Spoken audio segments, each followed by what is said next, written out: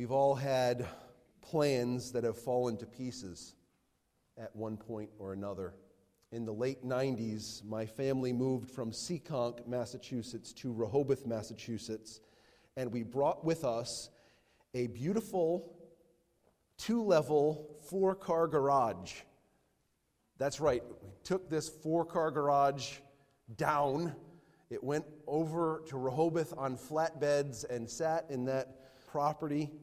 And then, unfortunately, after time and deterioration, it had to be dispensed with. The plan was for this beautiful, helpful building to be repurposed and replanted, but that didn't happen. And that happens with our human endeavors sometimes. We have good plans, fruitful plans, and they don't always work out.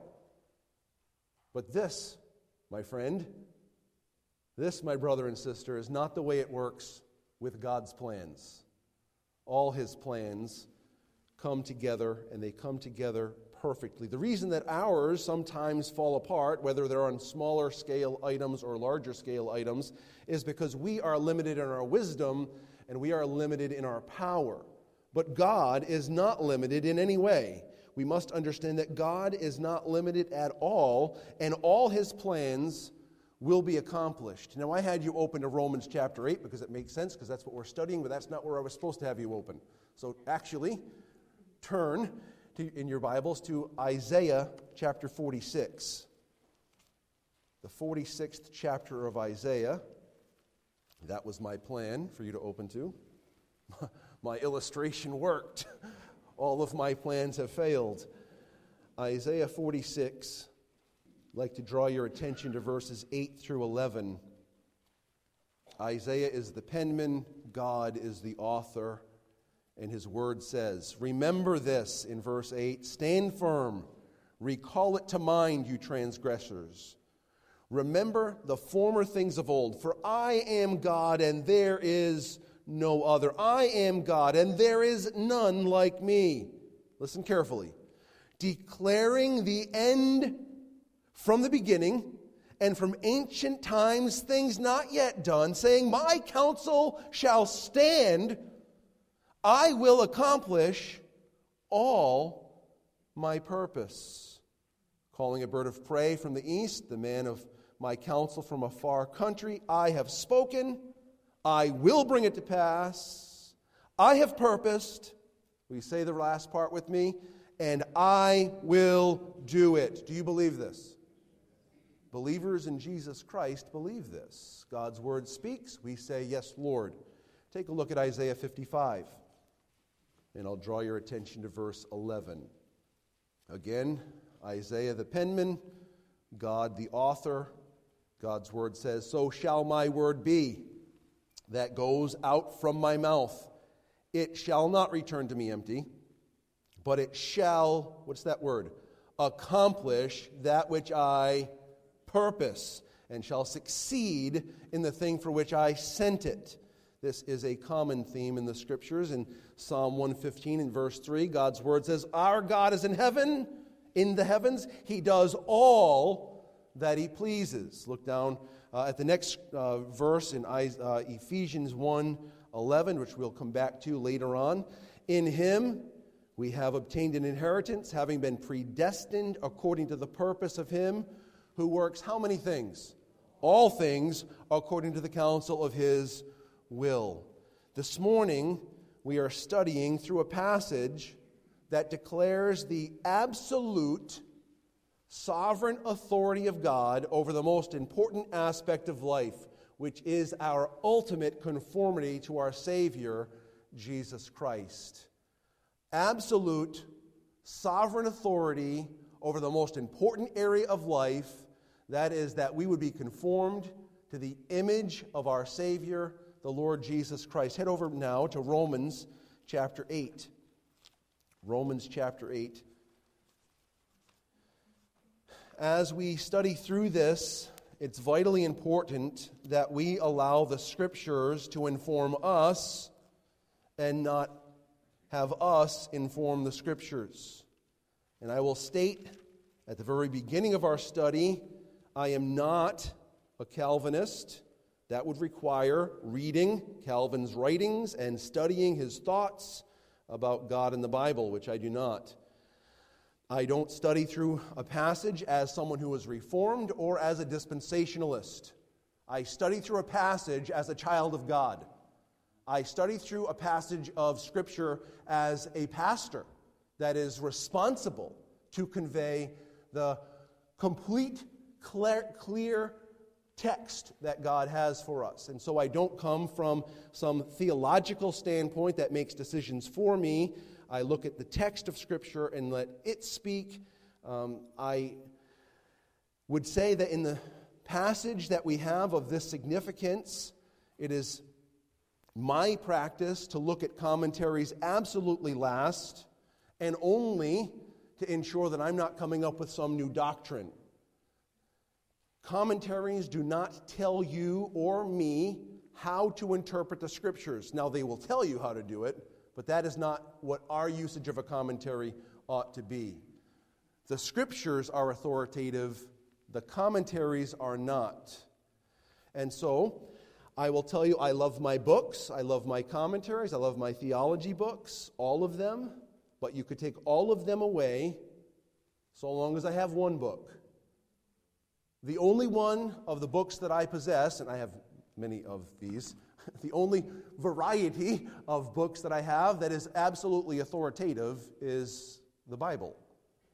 Whether it's in a King James Version, a New King James Version, a New American Standard Version, an English Standard Version, and several others that are excellent translations of the original languages. There are some Bible versions that are less stellar than others. What we want is literal, clear translation, and that's what we have. We have that before us. As we look at this topic this morning, there is a tendency of allowing our minds to counter thoughts and passages that run contrary to what is being discussed. Because the Bible has a rich variety of texts and ways that God conveys his saving purposes. And so you might sit there and think, well, you're saying that, but what about this verse? I will tell you that that is not a fruitful way to navigate through our time this morning. If you are a note taker, when a question arises in your minds, it's fruitful to write that down, but don't lose track of what we are studying. This is a corporate worship service, and so we must worship together as a congregation in our study of the Word. It's not an individual study. And as students of the Scriptures, as students of the Bible, we need to understand each passage of Scripture in its context and the emphasis of each passage of Scripture. And so when Scripture passage emphasizes one element, we have to make sure that that is the emphasis of our understanding of that passage. That is vitally important. One of the wonderful aspects of this church community, Cornerstone, is that there are people who stand in various locations on the spectrum of God's sovereignty and man's free will with regard to salvation. And we have been able to maintain the bond of the Spirit, the unity of the Spirit, and the bond of peace. There is richness to some variety on these issues. There's richness to being able to understand and be able to talk with one another through these things. You may find yourself this morning at odds with a statement or two that I make, and that's fine. You have every right to be at odds with something that I say. But what is not right and not okay is if you contend with what the Scripture clearly teaches. Your responsibility is to account for what the passage of Scripture says, not to dismiss a portion of a text by countering it with something else. And so I would caution you against jumping to conclusions, but rather letting the Word of God speak. The Bible does provide much clarity on these issues, and it also leaves some room for some sense of mystery.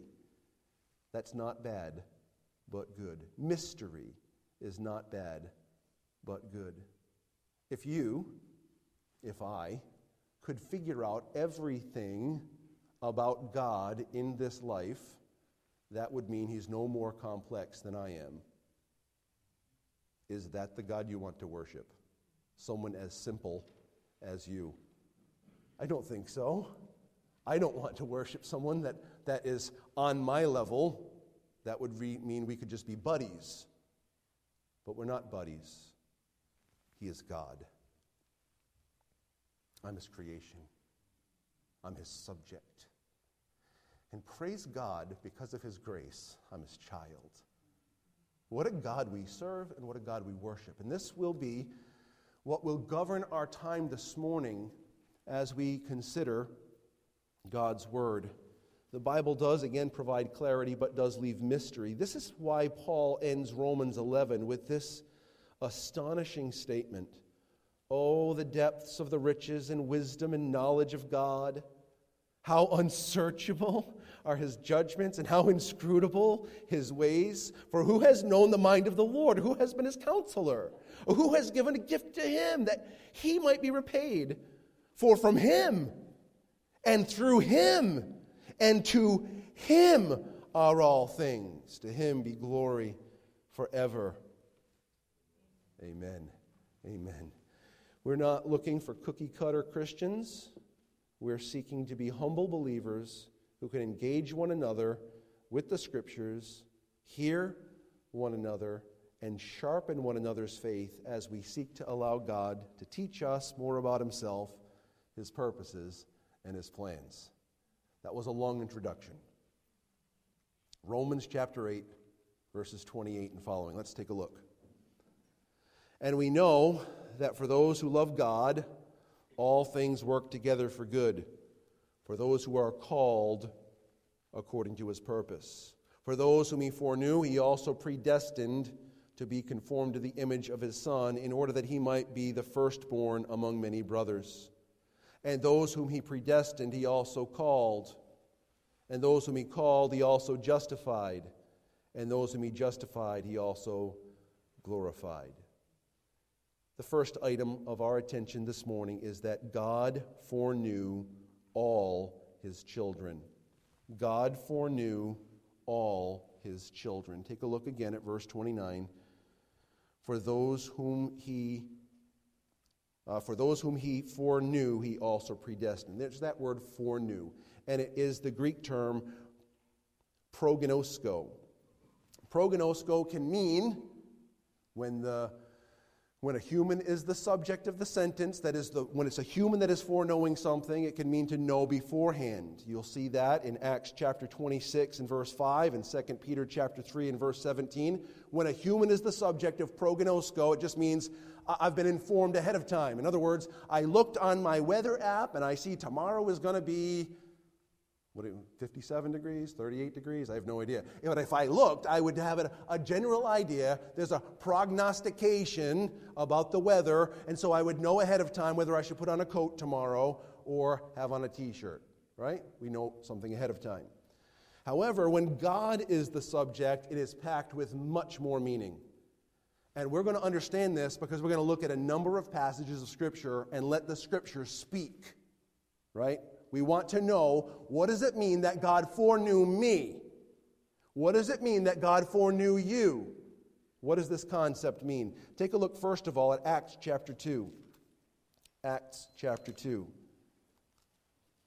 In order to understand these things, you'll have to do a little bit of work. We're going to keep our minds engaged. We're going to understand some Greek words and some Hebrew words that will help us to understand these concepts as best we can, the way that God has revealed them. Acts chapter 2 and verses 22 and 23, God's word says this: Men of Israel, hear these words. Jesus of Nazareth, a man attested to you by God with mighty works and wonders and signs that God did through him in your midst, as you yourselves know. This Jesus delivered up according to the, what does it say? Definite plan and foreknowledge of God, you crucified and killed by the hands of lawless men. He ties together a definite plan an unquestionable plan, and foreknowing something. When did this take place? Well, according to Peter, as the penman, and God as the author, in 1 Peter chapter 1, in verse 20, God's word says this: He, Jesus, was foreknown when? Before the foundation of the world, but was made manifest in the last times for the sake of you, or for your sake. So Jesus was foreknown by the Father. But what do you mean? Wasn't he there? Of course he was. The Son of God is co-equal, co-eternal with the Father. The Lord Jesus Christ, the second person of the Trinity, didn't come into existence. The man Christ Jesus came into existence, but the second person of the Trinity, the Son of God, has been around forever. He's eternal, like God the Father is eternal, because he is God. But yet this passage says he foreknew this one. Why? Because he was going to reveal him as the Lamb of God who takes away the sin of the world. This is a predetermined, foreknown idea. In the Greek New Testament, the words associated with this concept of foreknowledge are two words. There's prognosko, which we mentioned already, and prognosis. You can hear that? Prognosis, prognosis. It has the idea of knowing, knowledge, foreknowledge. There's to know ahead of time, and there's knowledge ahead of time. So one is a verb, and the other is a noun. That's pretty clear. The real help to understanding this concept is as you look at the Hebrew term yada. Yada means to know in this way that we're talking about. And so I want to bring your attention to a few passages of Scripture. They'll be on the screens. And I want you to understand the word know in association with parallel terms that God uses in these passages. In Jeremiah chapter 1 and verse 5, speaking about the calling of Jeremiah, listen to what God's word says. Before I formed you in the womb, I knew you. There's that concept of yada, to know in advance, to have this intimate, eternal knowledge of. Before I formed you in the womb, I knew you. Before you were born, I consecrated you. That's to set aside, to make holy, to sanctify, to have a purpose. And then it says, I appointed you a prophet to the nations. It's not like God said, hey, Jeremiah, I see how things have been going in your life. And you're really a good guy. And because you're a good guy, I'm going to use you like this. No. Before he was even formed in the womb, before the embryonic stage, before the earliest signs of life, God had chosen, known, planned, sanctified, and appointed Jeremiah for a task. That's the parallel concepts with to know ahead of time. You see that? A little bit further in Amos chapter 3 in verses 1 and 2. Listen to this. This is a mind blower for us on a human level. Hear this word that the Lord has spoken against you, O people of Israel, against the whole family that I brought up out of the land of Egypt. So who's the subject? This is Israel, God's people. You only have I, what does that word say? Known of all the families of the earth. Therefore I will punish you for all your iniquities. What is happening here? God knows only Israel. Does that mean he doesn't know the people of Saudi Arabia? Does that mean he doesn't know the people of Asia, the people of Australia, the people of South America? He's not saying, I don't have any idea about who you are. This is something different. When God knows someone this way, it's an intimate, salvific kind of knowledge. Yada, in this context, means that God specifically, before anything happened, knew that this group of people would be his. It's not foreknowledge in the sense of God helplessly being an innocent bystander and just simply knew before it happened.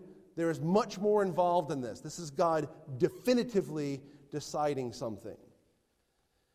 We see this concept come up in John chapter 10 twice, this concept of God or Jesus knowing, and it speaks of an intimate saving knowledge. Listen to these two verses of Scripture in John chapter 10. First of all, in verse 14, I am the good shepherd. I know my own, and my own know me. In verse 27, my sheep hear my voice, and I know them. I know them, and they follow me. This is an intimate, saving knowledge. You see the connection with this knowledge of God, this saving knowledge of God, and it happening before the foundation of the world? This is what our text is telling us. That God takes all the muck and mire of our lives and the difficulties and challenges of our lives, and He says, for those that are the called, those whom I have foreknown, those that have been predestined, all these things work together for good because I'm using it to conform you to the image of my Son. It's as if it's already done, which is why He ends the whole passage by saying, you've been glorified. This is definitive. God accomplishes everything He purposes. None of His purposes are thwarted. God foreknows. Take a look at 2 Timothy chapter 2. You're in Acts. Take a look at 2 Timothy chapter 2 for a moment. In 2 Timothy chapter 2, we're going to cut right into the context. Paul is going to cite an Old Testament passage that we're going to turn to in a moment. In 2 Timothy chapter 2 and verse 19, the Bible says, but God's firm foundation stands, bearing this seal. Will you read this with me? The Lord knows those who are His. The Lord knows those who are His. We have that in your mind? The Lord knows those who are His. Head over now to Numbers chapter 16. This is where Paul is citing. He's quoting from Numbers 16. Now we're going to read it, and we're going to miss a little bit of the concept in verse 5 because it's translated slightly differently. In the Septuagint, this is helpful for you, the Septuagint is what? Oh, what is the Septuagint? It's the Greek translation of the Hebrew Bible, okay? In the Septuagint, it reads just like it does in 2 Timothy chapter 2 and verse 19. In the Hebrew, it reads slightly differently. We're in Numbers chapter 16. We're going to cut into that context. This is about Korah and the rebellion, saying, Moses, you're taking too much on yourself. We're also spiritual. The whole nation is holy. You think of yourself too highly. And Moses, under the inspiration of the Spirit, has something to say to him. Verse 5. And he said to Korah and all his company, in the morning the Lord will show who is His. Now in the Septuagint it says, the Lord knows those who are His. In the morning the Lord will essentially reveal those who are His and who is holy, and will bring him near to Him. The one whom He, will you say this word with me? Chooses, He will bring near to Him. Do this, take censers, Korah and all his company, put fire in them and put incense on them before the Lord tomorrow. And the man whom the Lord, will you say it with me, chooses shall be the Holy One. You have gone too far, sons of Levi. And so Moses uses the word chooses two times in this passage. It's the Hebrew term bachar, and God uses that same expression elsewhere. God says, I have selected you out of all the nations. I've chosen you out of all the nations. How did He do that? He started with Abraham. And He confirmed that same oath through Isaac. And He confirmed that same oath through Jacob and the seed. This was all promised in Genesis 3:15, that the seed of the woman would crush the head of the seed of the serpent. Head now over to Deuteronomy. You're in Numbers. Take a look at Deuteronomy chapter 7. All of this is kind of embedded in the concept of foreknowledge that we started with in Romans chapter 8. It's all embedded in this, so I'm trying to unpack it for us so we can understand this term that we could ambiguously define. And we don't want to ambiguously define the term. We're trying to understand the meat of that term. So we have an understanding of what God is saying through Paul in Romans chapter 8. Deuteronomy chapter 7, look at verses 6, 7, and 8, please. For you are a people holy to the Lord your God. The Lord your God has chosen you to be a people for his treasured possession out of all the peoples who are on the face of the earth. It was not because you were more in number than any other people that the Lord set his love on you and chose you, for you were the fewest of all the peoples. But it is because the Lord loves you and is keeping the oath that he swore to your fathers, that the Lord has brought you out with a mighty hand and redeemed you from the house of slavery, from the hand of Pharaoh, king of Egypt. We started out wide to know before know. There's more to this. This is a definitive plan. It's a definitive plan. The Lord knows those who are his. Those who he knows this way are those that are Bechar, the chosen. They're chosen. The whole nation of Israel. Why did he choose them? Because they were super smart? Because they were they had ingenuity? There was no such thing. He took them out of nowhere. He made Abraham the first of a new nation. This is what God has done. This is God choosing someone. So when Paul tells these believers that God foreknew them, he's letting them know that God has a special plan for them before they were ever born, and that these special plans were absolutely going to take place because they were guaranteed by God. In John chapter 6, we have to ask this question. I'll ask the question, then we'll look at the texts on the screens. In John chapter 6, how many of those whom the Father has given the Son will come to him? Well, I don't have to turn to the passage, but we're going to. On the boards, ready? John chapter 6 and verse 37. All that the Father gives me will come to me. And whoever comes to me, I will never cast out. We have both a definitive statement, right, of God's saving purposes and a general demonstration that anyone that comes to God will never be turned away. The gospel cry, whosoever shall call upon the name of the Lord shall be saved, is not circumvented by foreknowledge. Believe on the Lord Jesus Christ and you shall be saved is not circumvented by God's foreknowledge. But all that the Father has given to the Son will come to him. Later in the same text, John chapter 6 and verse 39. And this is the will of him who sent me, that I should lose what?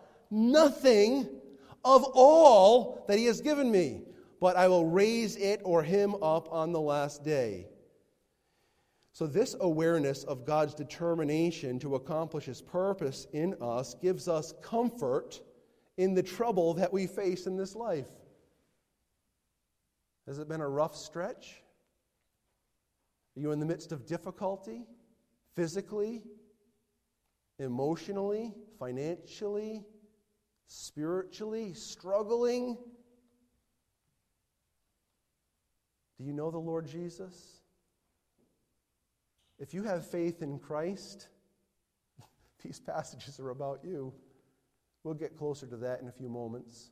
God foreknew all of his children. Secondly, back in Romans chapter 8, God predestined his children. God predestined his children. Romans chapter 8, we're just going to look at one phrase, so you can either turn back there or you can keep yourself in neutral, ready to go to the next passage. Romans chapter 8 and verse 29. It says, for those whom he foreknew, that's what we just spoke about, this same group, he also predestined. he also predestined. Those whom God foreknew are the same people that God predestined. That's what he's conveying. Those whom, all throughout this text. He foreknows, he predestines, and then he calls. The word predestined, in this passage in verse 29 is pro-orizomai. Pro-orizomai. Now the word orizo, it means to mark out by boundaries or limits. To mark out by boundaries or limits. That's orizo. Pro is before. To mark out by boundaries or markers ahead of time. It's almost, if you can follow me, it's setting boundaries around someone that God has foreknown. Those whom he's foreknown are the ones he sets boundaries around. Let's keep that in our minds. You could define this briefly as pre-marking, pre-demarcation, this is a good word for you, or predetermined. Head back to Acts now, Acts chapter 4. Again, I want to encourage you to allow the passages of Scripture to speak for themselves. What does the text say? Because if you let the text speak for itself, God will, through the passages of Scripture, encourage your soul. Acts chapter 4, beginning in verse 23. Speaking about Peter and John, it says, when they were released, they went to their friends and reported what the chief priests and the elders had said to them. And when they heard it, they lifted their voices together to God and said, Sovereign Lord, who made the heaven and the earth and the sea and everything in them, who through the mouth of our father David, your servant, said by the Holy Spirit, why do the Gentiles rage and the people plot in vain? The kings of the earth set themselves, and the rulers were gathered together against the Lord and against his anointed. For truly in this city there were gathered together against your holy servant Jesus, whom you anointed, both Herod and Pontius Pilate, along with the Gentiles and the peoples of God. Listen, there's a lot of words that were just said. But these people gathered together to do what? Verse 28. To do whatever your hand and your plan had pro-orizo, predestined to take place. God determined to do this. God determined to do what?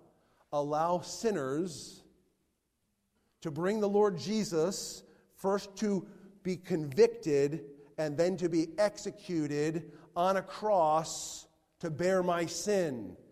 God determined ahead of time. He marked it off by boundaries, and nothing would stop God's will from being accomplished.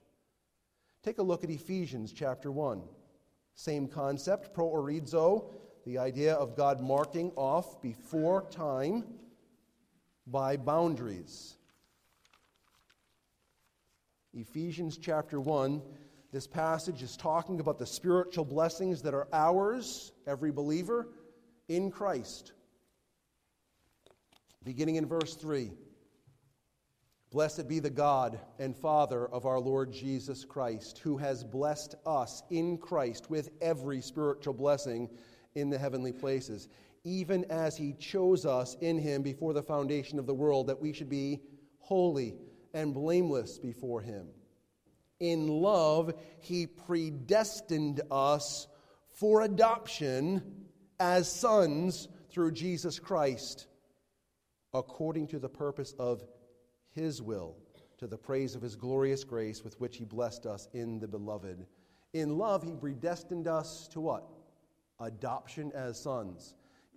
My friend, you don't make it to heaven unless you have the authority to get there. And the only way to have the authority to get there is to be a son of God. Well, from John's perspective, as he records it, it's as many as believe him. To them he gave authority to become the sons of God. That's good. If you're a believer in Jesus Christ, you're a son of God, and therefore you're headed for glory. It's beautiful. This text says that God marked you before time, put boundaries around you so that nothing, no one could stop that from happening. Look down a little bit later in the text at verse 11. In him we have obtained an inheritance. How? How did we obtain an inheritance? Having been predestined according to the purpose of him who works how many things? All things according to the counsel of his will. So what happens when God sets boundaries around a person? Let's just take a break here, because I know I've been driving you a little bit. Take a breath and listen to this text of Scripture from Hebrews chapter 1 and verse 14. Are they not all ministering spirits, speaking of angels, sent out to serve for the sake of those who are to inherit salvation? What's he talking about there? That God sends angels to make sure that those that are going to be believers are safe. Why? Because God marked them out beforehand. This is my territory. This is my turf. This is my person. Well, later in Ephesians chapter 1, in verses 13 and 14, it talks about believing the gospel that results in the sealing of the Holy Spirit. That means God signing his name to you and you're eternally his. What sets that process off? Well, what sets it off is God predestined. And what brings it to fruition is that a person trusts Jesus Christ as their Savior. And at that moment that a person trusts Jesus Christ as their Savior, God signs his name and says, this one's mine. For how long? Forever.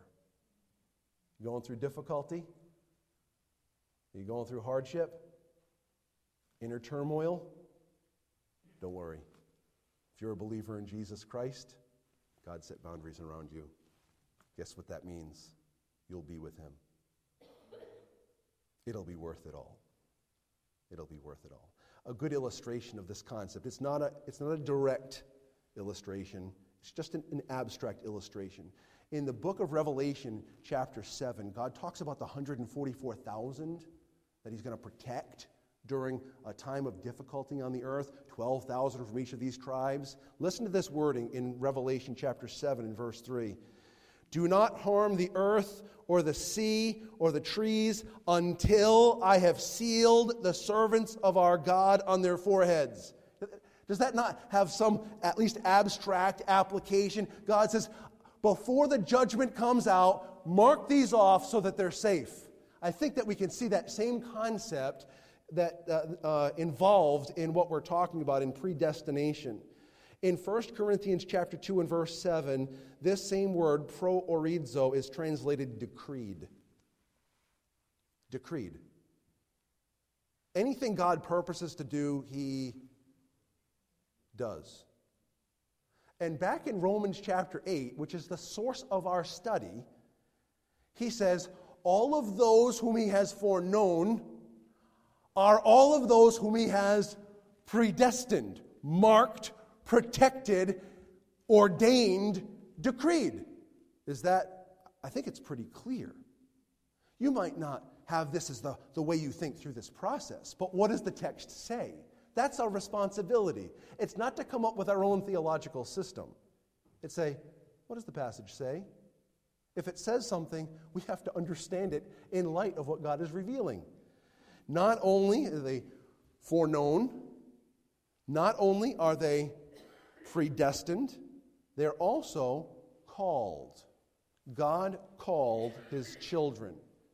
And in verse 30, where he uses this expression for the same group of people, he uses a generic word for called. It's kaleo. Kaleo. It's used 146 times. It's like calling someone's name. This is my big moment. When you think kaleo, the word that's used in verse 30, you think, yo, Adrian, we did it. Remember that one? It's just a general expression, called. So it's like to call out, to call to someone's side. It's a very general term. But in verse 28, that is not the Greek term that God uses. He uses the Greek term kletos. Kletos. It's a more specific term. The word kletos is used 11 times in the Greek New Testament. 10 of those times, it's very specific and definitive. When a person is kletos, called, they're a believer. One exception, Matthew chapter 22 and verse 14. Listen to what it says.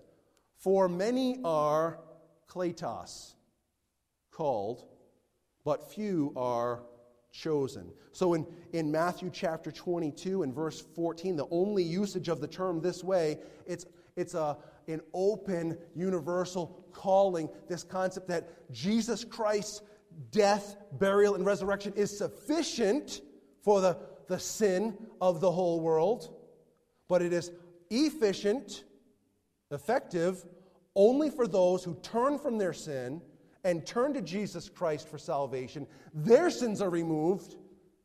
Jesus' righteousness is added to them because they've turned from their sin and turned to Christ for salvation.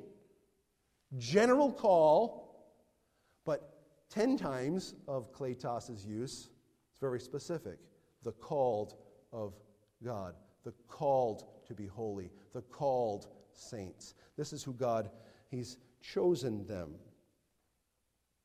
In the context of Romans chapter 8, how many of those whom God called are justified?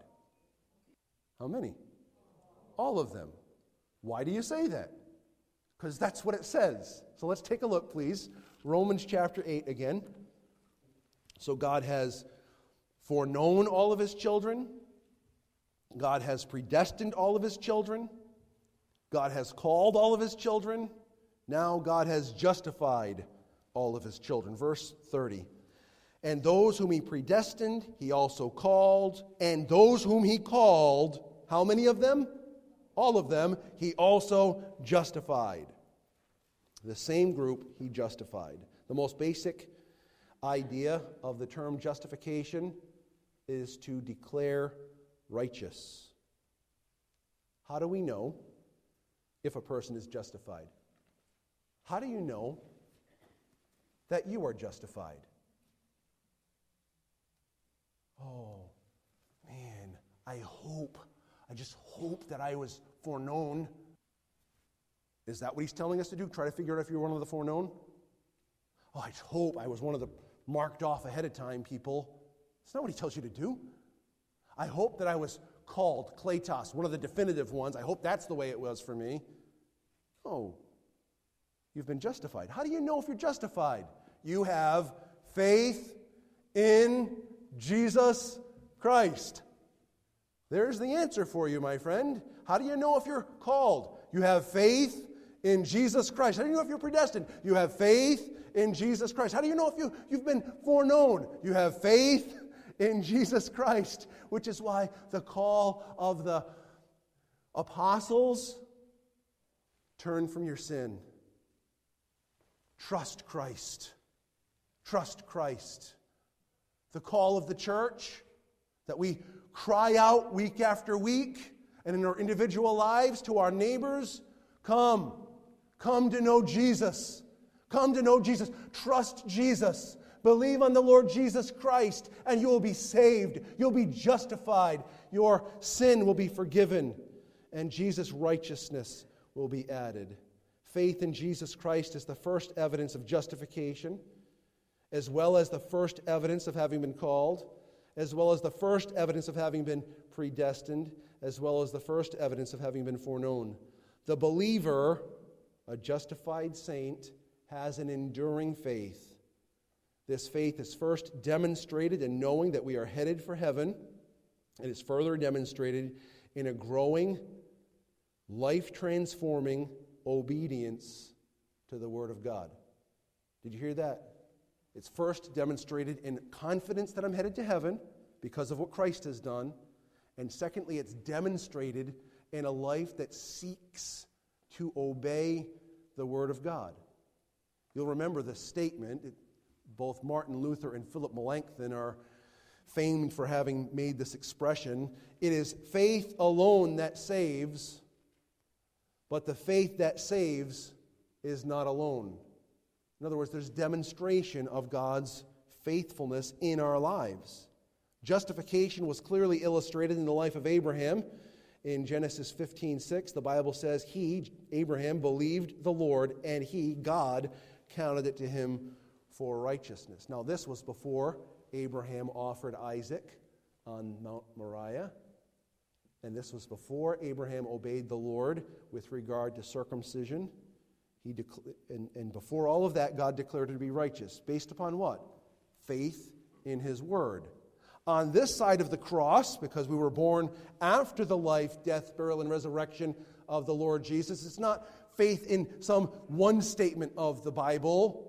It's faith in Jesus Christ specifically, because Jesus lived his life in obedience to the Father in my place. And Jesus laid down his life as a once-for-all sacrifice in my place for my sin.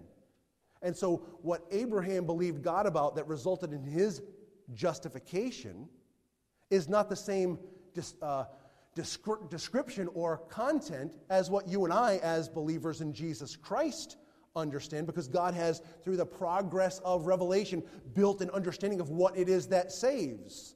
And that salvation comes through Jesus Christ alone. In 2 Corinthians chapter 5 and verse 17, we see it clearly. Therefore, if anyone is in Christ, he is a new creation. The old has passed away. Behold, the new has come. We've turned from our sin. We've turned toward Christ. And God makes us a new creation. Well, what takes place? Well, verse 21 answers that question of 2 Corinthians 5. For our sake, God the Father made Jesus Christ to be sin, who knew no sin, so that in him we might become the righteousness of God. In other words, God takes away our record of sin and guilt and condemnation, because he charged them to the Lord Jesus, and places on our record a perfect obedience of Christ that he accrued for us. God imputes that to our record. God has justified his children.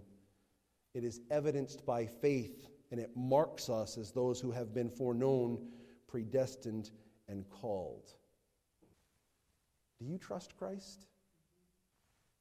I know you've been lost in a slew of words in the last few moments. I'm going to give you a second to reflect. Have you trusted Jesus Christ as your only means of eternal salvation? That means, my friend, you are foreknown. That means you are predestined. That means you are called. Can I get a hallelujah for that? Hallelujah. You know Christ. Everything about your life is okay. You might not like everything about your life, but everything about your life is okay, because God has marked you for himself, and you are headed for glory. This leads us to our last and brief conclusion. God has glorified his children.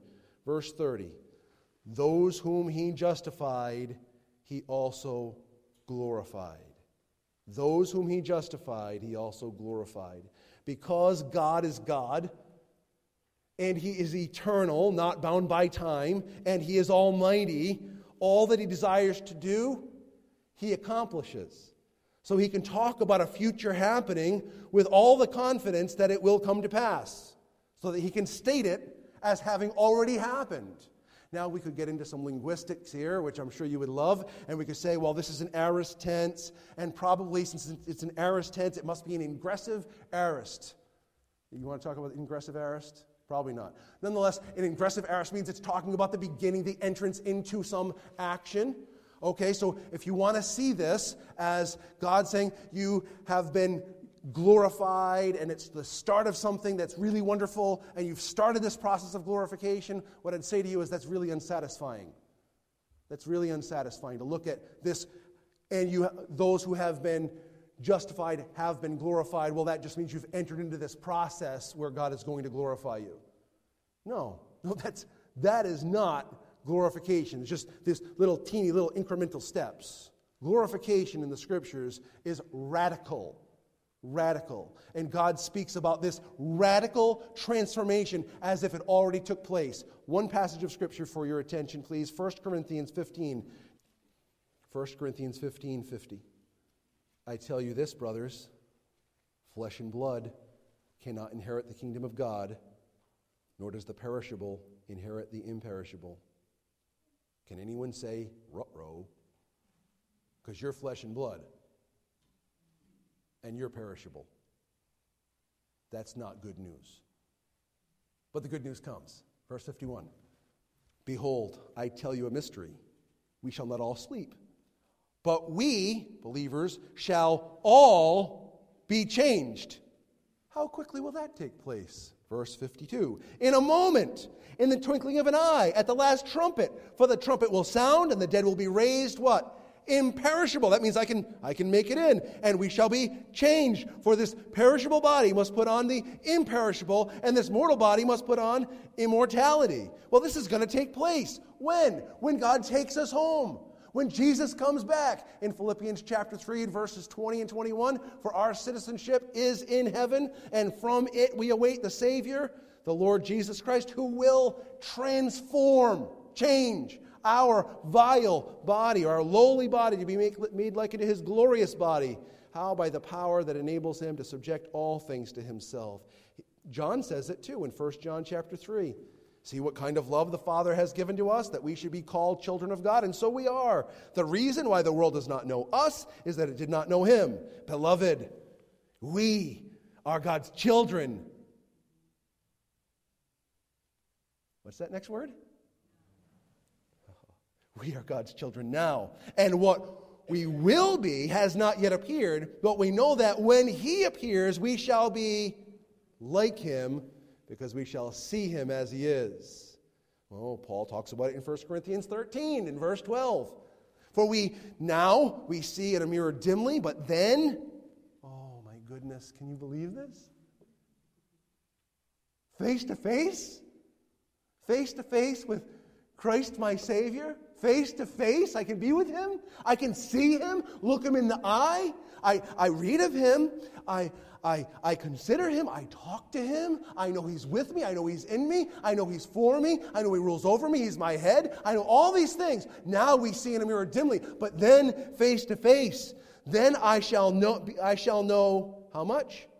Fully. Now I know in part. Then I shall know fully, even as I have been fully known. This ultimate glorification is what I believe is in view back in Romans chapter 8, verse 30. It's the glorification of body, soul, spirit, and mind. And that's in the context of Romans chapter 8, because he talked about it in Romans 8:11, in Romans 8:17, and in Romans 8:23. He talked about that glorious transformation. He's talking about that day that's coming.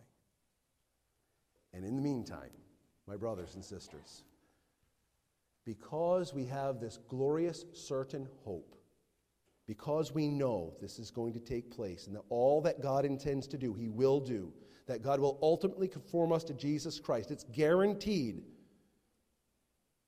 There is a process that's going on right now.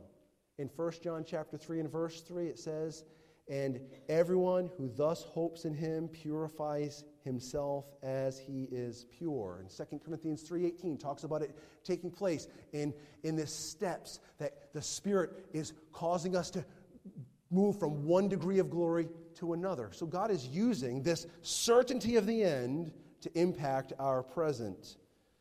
We'll talk about that the next time in a few weeks when we pick up our study of Romans again, this process of God conforming us to his Son, Jesus Christ. So what do we take away from our study this morning? Number one, all that God promises, he accomplishes. Number two, trusting in Jesus Christ for our eternal redemption indicates that we are God's children, that he has known, marked, called, and justified, and our glorification is sure. Number three, as God's special people, we are in the process of growing into the likeness of Jesus Christ.